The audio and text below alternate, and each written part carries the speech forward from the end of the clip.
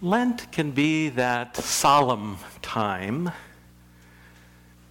but it doesn't have to be.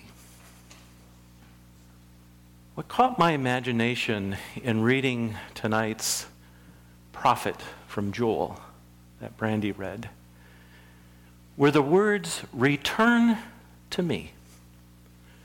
Return to me. Words spoken through the prophet to the Israelites who were in exile, who worshiped other gods,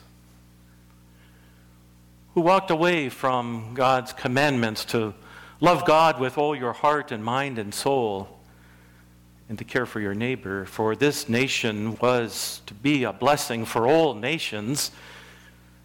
That's what God told Abraham.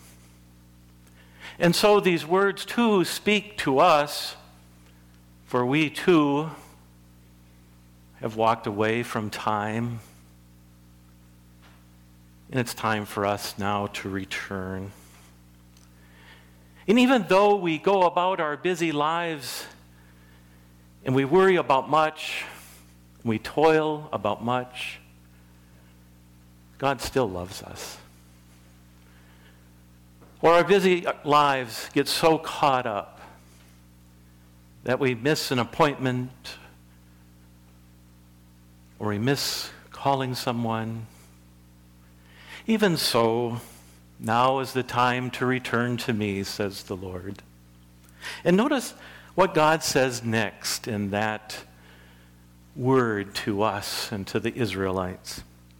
Return to me with all your heart, with the whole heart, with our whole selves. Warts and all, come to me.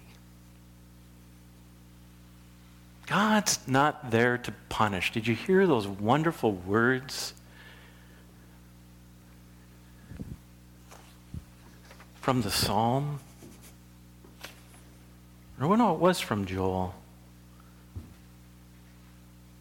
Return to the Lord your God, for he is gracious and merciful, slow to anger, abounding in steadfast love, and relents from punishing.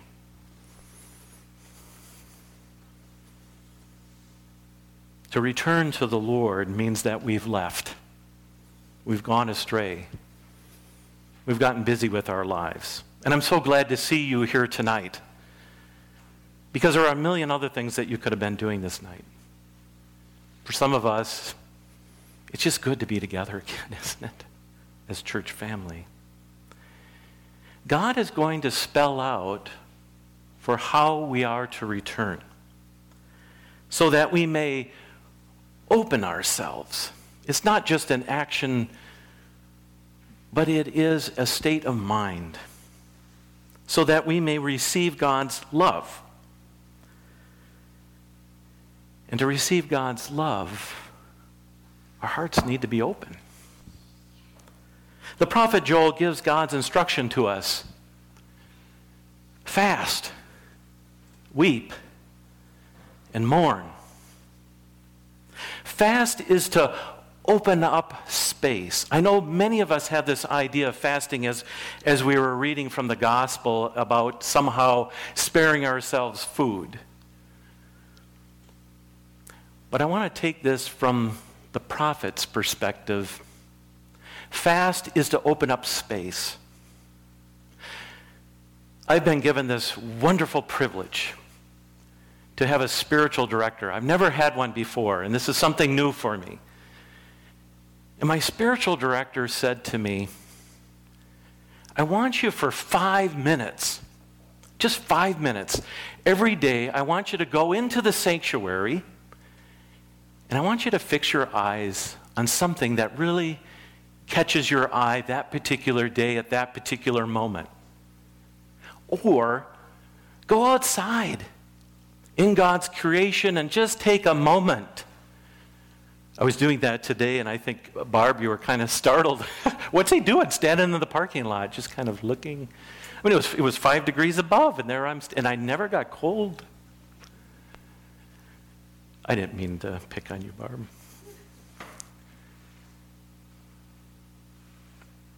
You think 5 minutes is easy. Oh, it is the first couple of days, but then you get going. 5 minutes to spend with God and to make yourself available to Him, to create some open space. We are to find God, who is already there. God is already here. You are already good enough. And God is already in your heart. But we're crowding Him out. God planted God's self in you when you were sealed by the Holy Spirit and marked with the cross of Christ. He's already in our hearts. Let God grow within your heart. To weep is to know that we are finite. We're mortal. We're not going to live forever in these bodies. Our days are numbered.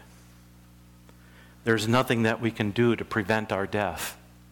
Oh, yes, we can eat right and we can take good care of ourselves, but there's no promise that we'll reach our 60s or our 70s or our 80s. Have you wept over your death? I remember as a little boy wanting to bargain with God. Oh, let me live to be X and X age. Then I kept upping the ante. I'll be good if I can live to be 18 and drive a car and go off to college. Oh, wouldn't it be neat to meet my spouse and have children? But I remember as a young boy at night realizing I have so many days. Do we give God our sorrow, our pain, our suffering, whatever it is? God can take it. Do we weep? To mourn is to come face to face with the death of a loved one, or face to face with our own death. Heaven forbid we ever get that call. The doctor says there's nothing more that we can do. We have the C word. When we mourn, we begin to heal. It's amazing as you know people and love people who have been given a terminal diagnosis, and you find out many times through their healing or through their mourning, they are now providing you comfort rather than you providing them comfort. By healing, we open ourselves up to a new beginning. Life after death, the resurrection hope. A more honest and maybe a new heart, ready to receive God's love for us. Love that's always been there for us. Fasting, weeping, and mourning, any one of these alone is hard to do. It takes time. It takes prayer. It takes faith. And it takes an open heart, an honest face, looking in the mirror. This work cannot be done alone. We need each other. We need each other's faith, God's Holy Spirit drawing us forward in faith. I remember dear friends who said, Pastor, I just am so angry with God. I have no faith. I have doubt. That's okay. Take on my faith for a while. For it is in our doubting that we see our faith at work. We need each other. And God's Holy Spirit is always drawing us forward. It also takes trust in God, that God is working in us. We heard it in the Psalm tonight, Psalm 51. And in the end of that Psalm, 51:17, it reads, the sacrifice of God, the offering to God is a troubled spirit. It's when we're really honest with ourselves. If we want to know a troubled spirit, look at Christ praying in the Garden of Gethsemane. Tonight you can't see it. There's a beautiful stained glass back there, where Jesus is bowed at a rock, but his head and face are facing toward heaven. And three of his disciples, some praying, have fallen asleep in the agony on Jesus' face. A troubled spirit. But Jesus wouldn't want it any other way. He's there then, dying for us and our sins, and he is there with us now. A troubled spirit is an open heart that is at the crossroads of contrition and brokenness. For it is at this crossroad, the apex, that God meets us, ready for God to create something new, a new beginning. For a troubled heart and a broken heart will not be despised by God. No. This is where he lifts you up, my child. God knows our hearts, do we? Are we open? Have we reached the crossroads? Are we now ready to hear the gospel for us? God is always ready to create something new in our lives, create in us a new heart. God has made new beginning from the ashes of our past.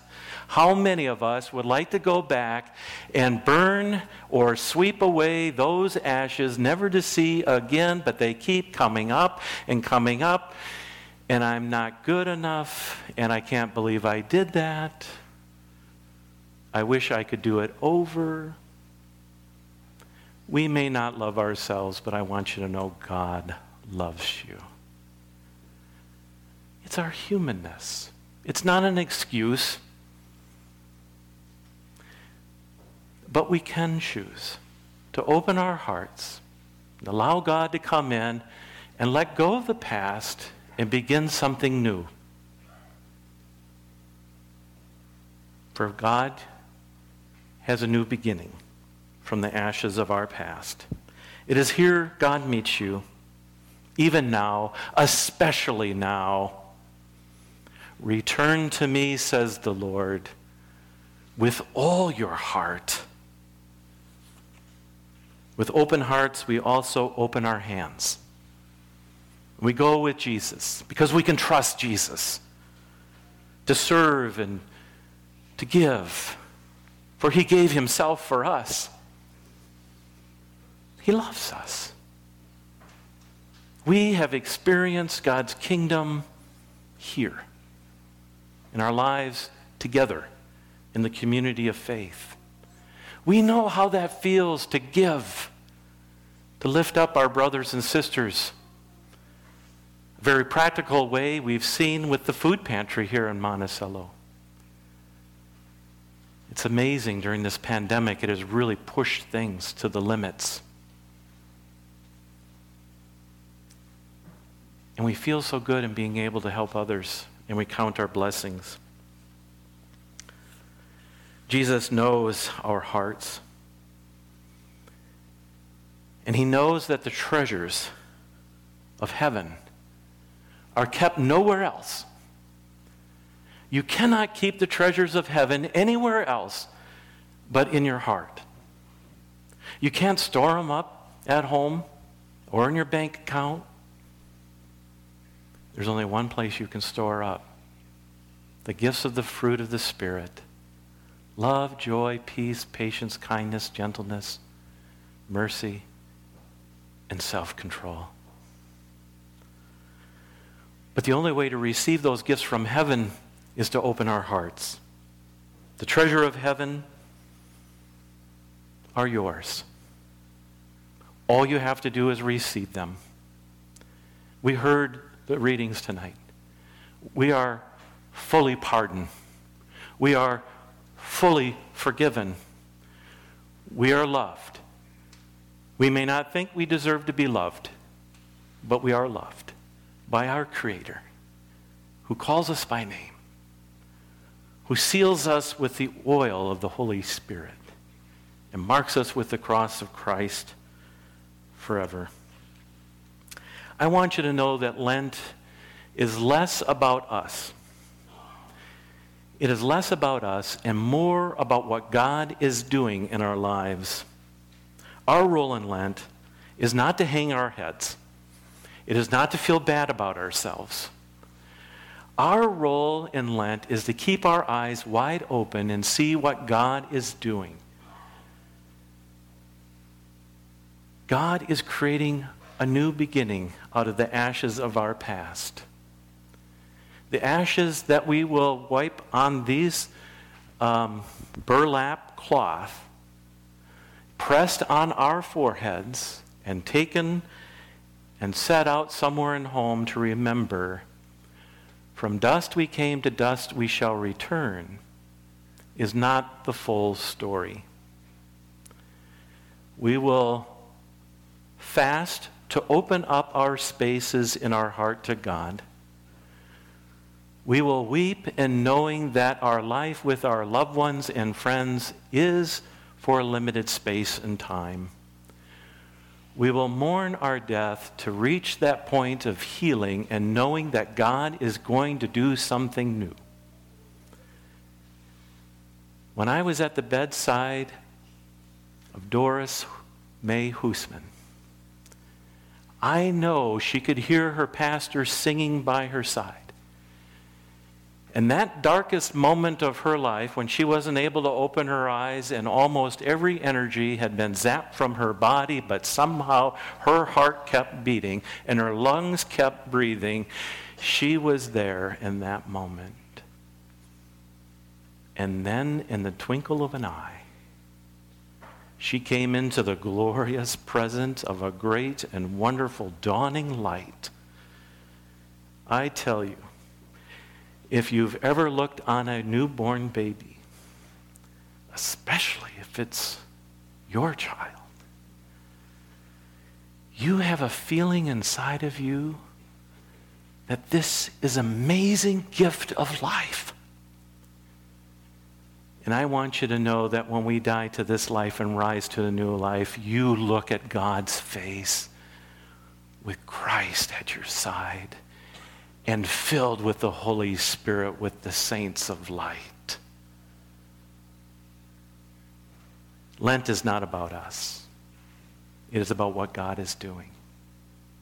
So tonight we cover the Christ candle. We cover the baptismal font. We bury our hallelujahs. Our peace and our love that comes from God has been buried. And we're going to set that aside for a moment.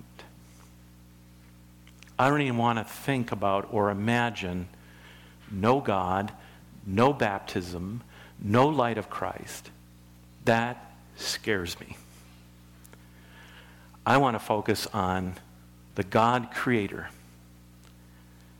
the God Redeemer, and the God Sanctifier.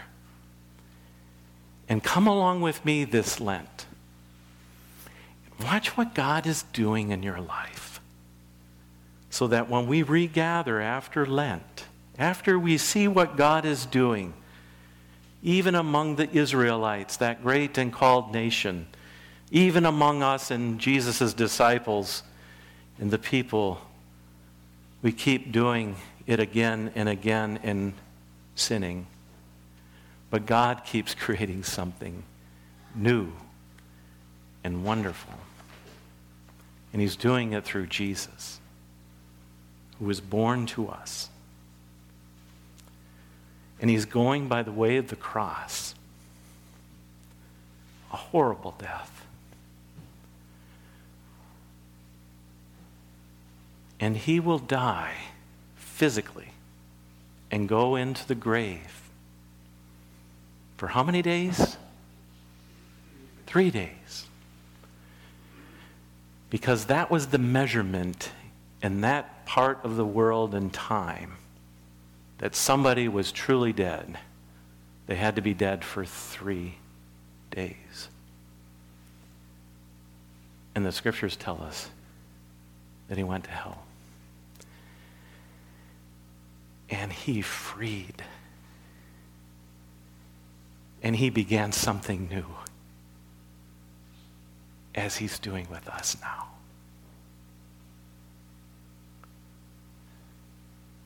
Receive an honest and a new heart tonight.